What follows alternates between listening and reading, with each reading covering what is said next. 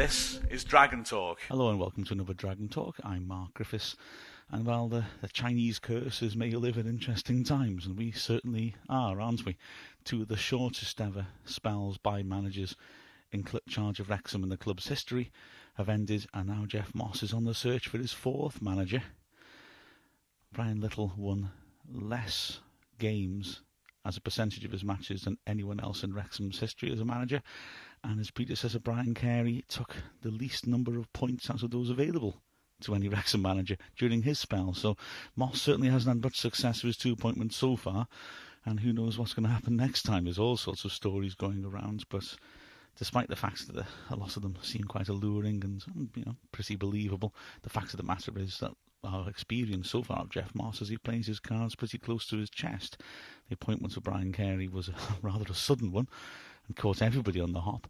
And the appointment of Brian Little, well, if you cast your minds back, there was an awful lot of speculation, an awful lot of talk that he'd be using his Liverpool contacts to bring in somebody. Yet in the end, Little came pretty much out of left field. There was a little bit of chatter about him, but he didn't really come on our radar very much. A lot of other names were much more prominent. I remember John Aldridge being very heavily tipped at the time. So, I don't know. I think all this speculation is just that, speculation. It's all made all the more interesting by the Rabbi Savage drama, of course, and indeed by Savage's comments.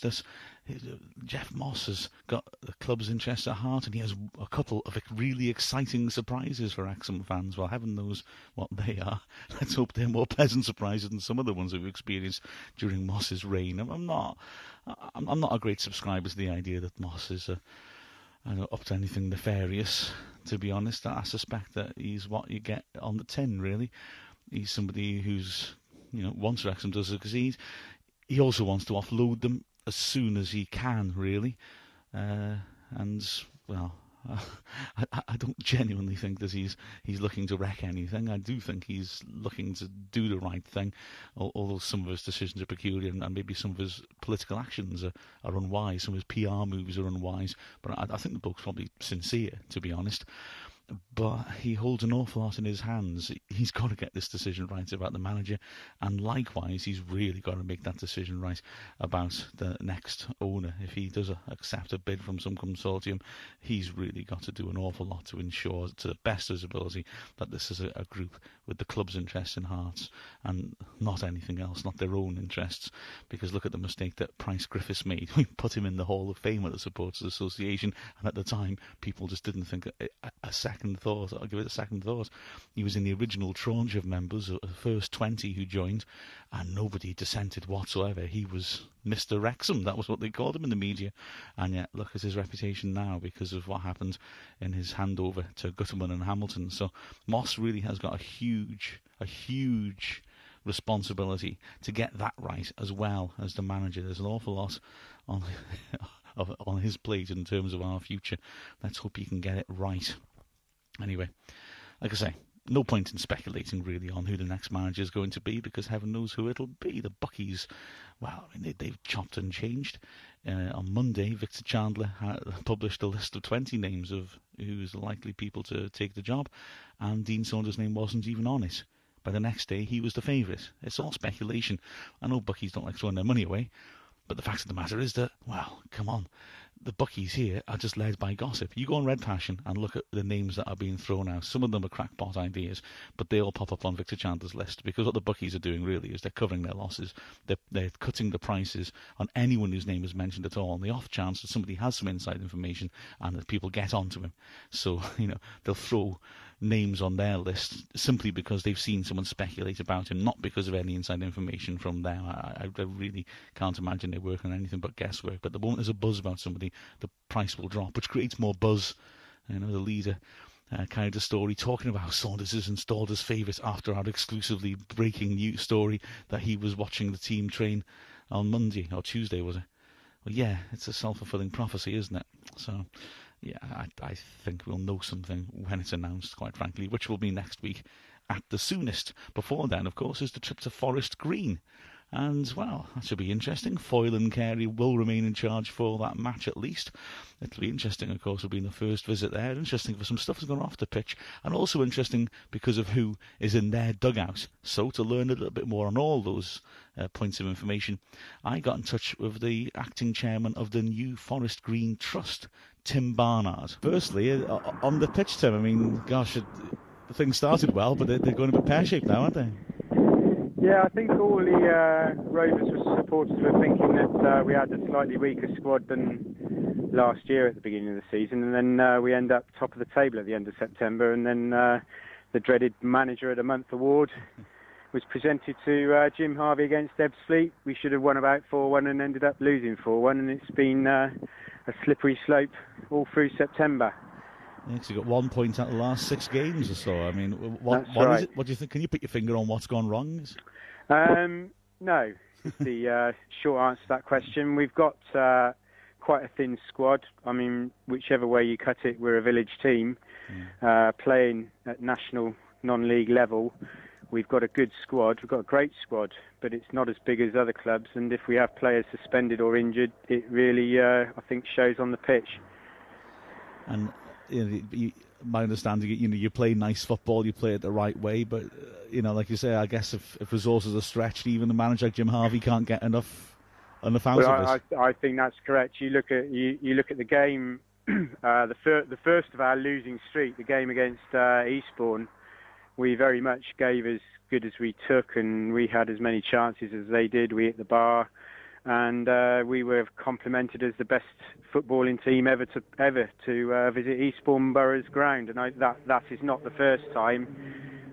We've heard that this year or last year, so we're definitely a good footballing team. But you've got to turn in the performance every week to get a win, and we just can't do that at the moment. It's an issue that's high on Wrexham fans' minds at the moment. I can imagine, yeah. I mean, playing proper football or not, I think a big part of why Brian Little left was because the chairman criticised his long ball tactics. You're saying that you're a village club in essence. It must give you a huge amount of pride that although you're a small club, you play football the right way rather than, and I'm not trying to be funny about them, but say Histon, who appear to be more the long balls, small town club. It must give you a lot of pride to achieve what you've done. I think the football on the pitch gives us a lot of pride, and what the club has achieved off the pitch gives us equally as much pride. I mean, we play very, very, very good football, but you look at the facilities, which hopefully we'll introduce you to on Saturday. We've got first-class facilities, and all praise has to go to our chairman, Trevor Horsley, who's been with the club for 17 years now. Seen us through from the Southern League Midland Division and all the way up, bounce up to the top of non-league football, and now we're, in a stadium that's fit for the Football League. So, it's off the pitch as well as on the pitch. We're very proud. I guess my question's leading in a direction you probably spotted as well. I mean, Wrexham fans eyed Jim Harvey enviously. He had a loan spell with us in the 80s, and that ended up with him being a sort of cult hero because Wrexham desperately wanted to keep him and couldn't afford him, and he made a huge difference to them. And every time the Wrexham manager job comes up, he gets mentioned, but he's mentioned more now. I mean, firstly, I assume you think very highly of him down there. We think very, very highly of Jim Harvey. I mean, we've been in the conference for 10 seasons now, and in the time that he's been here, he's absolutely transformed the way we play football and transformed the results, bar September 2008. But yeah, we're very, very proud of Jim Harvey and the way he's changed the way the team play football, and it really does sort of give the spectators something to really sort of, raise their eyebrows about the kind of football you can get to see in non-league these days. Have there been any rumblings down there about Wrexham possibly, taking a predatory interest in him, or has it been all quiet? I think there are probably rumours about Jim being poached by just about every club that ever loses its manager, both in the Blue Square Premier and also in League Two as well.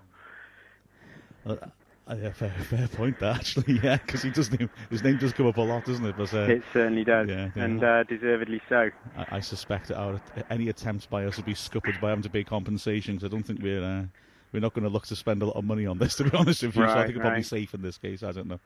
But I want to ask you as well about the trust. What are the issues you want to address? What brought about its creation? Well, the constitution of Forest Green Rovers Football Club, it is a company that is limited by members. I am one of about sort of 35 members. The members basically own the club. The directors invest in the club.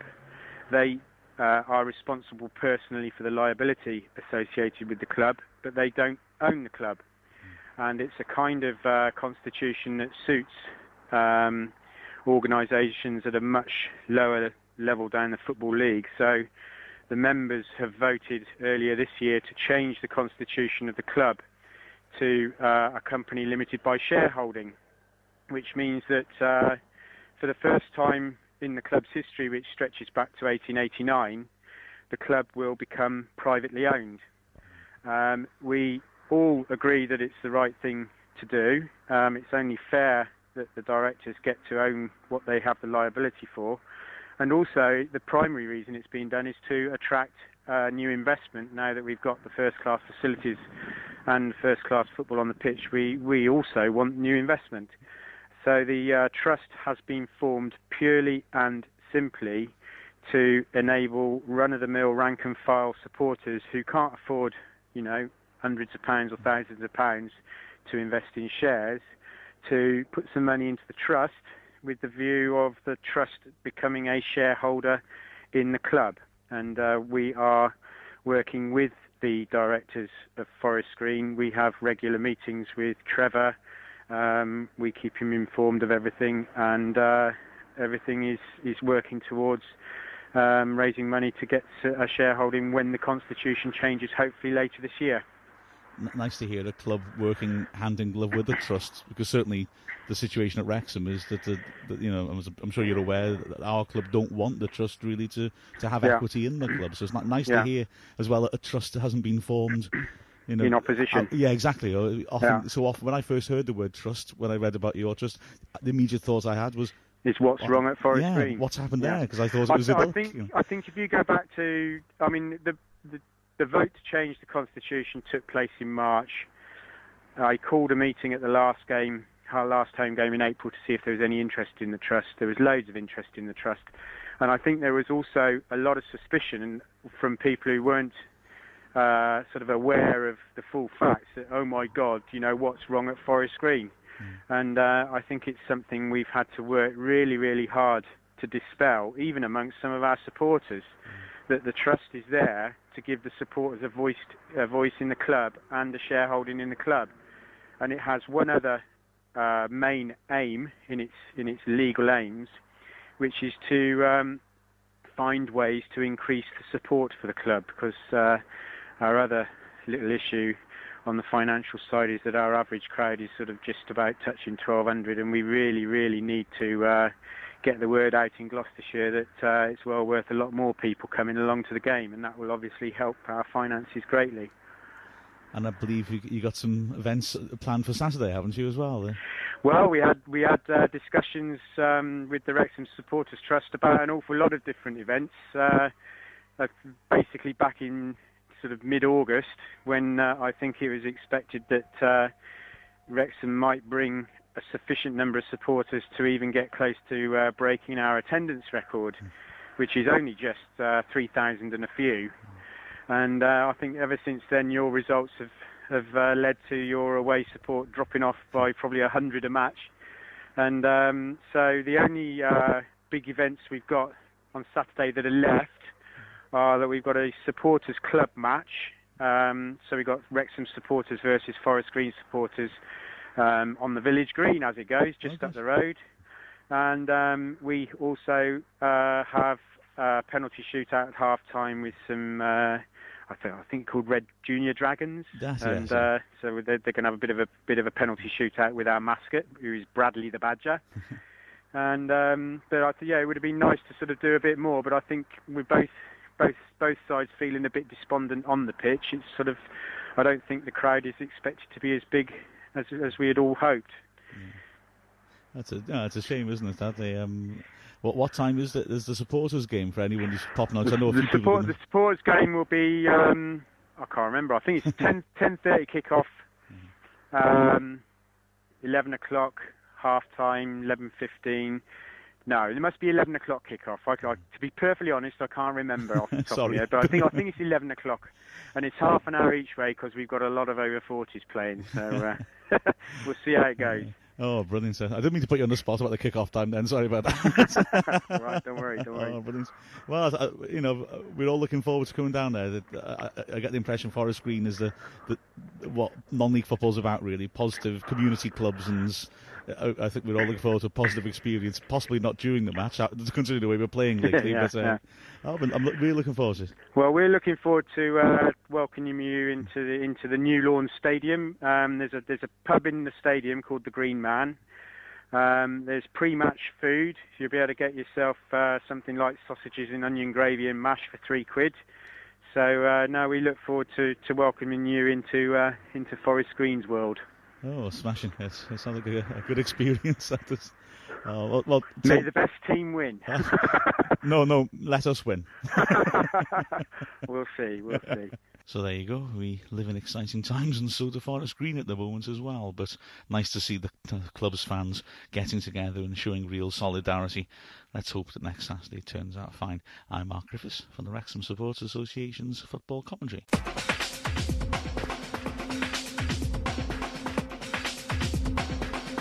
This is Dragon Talk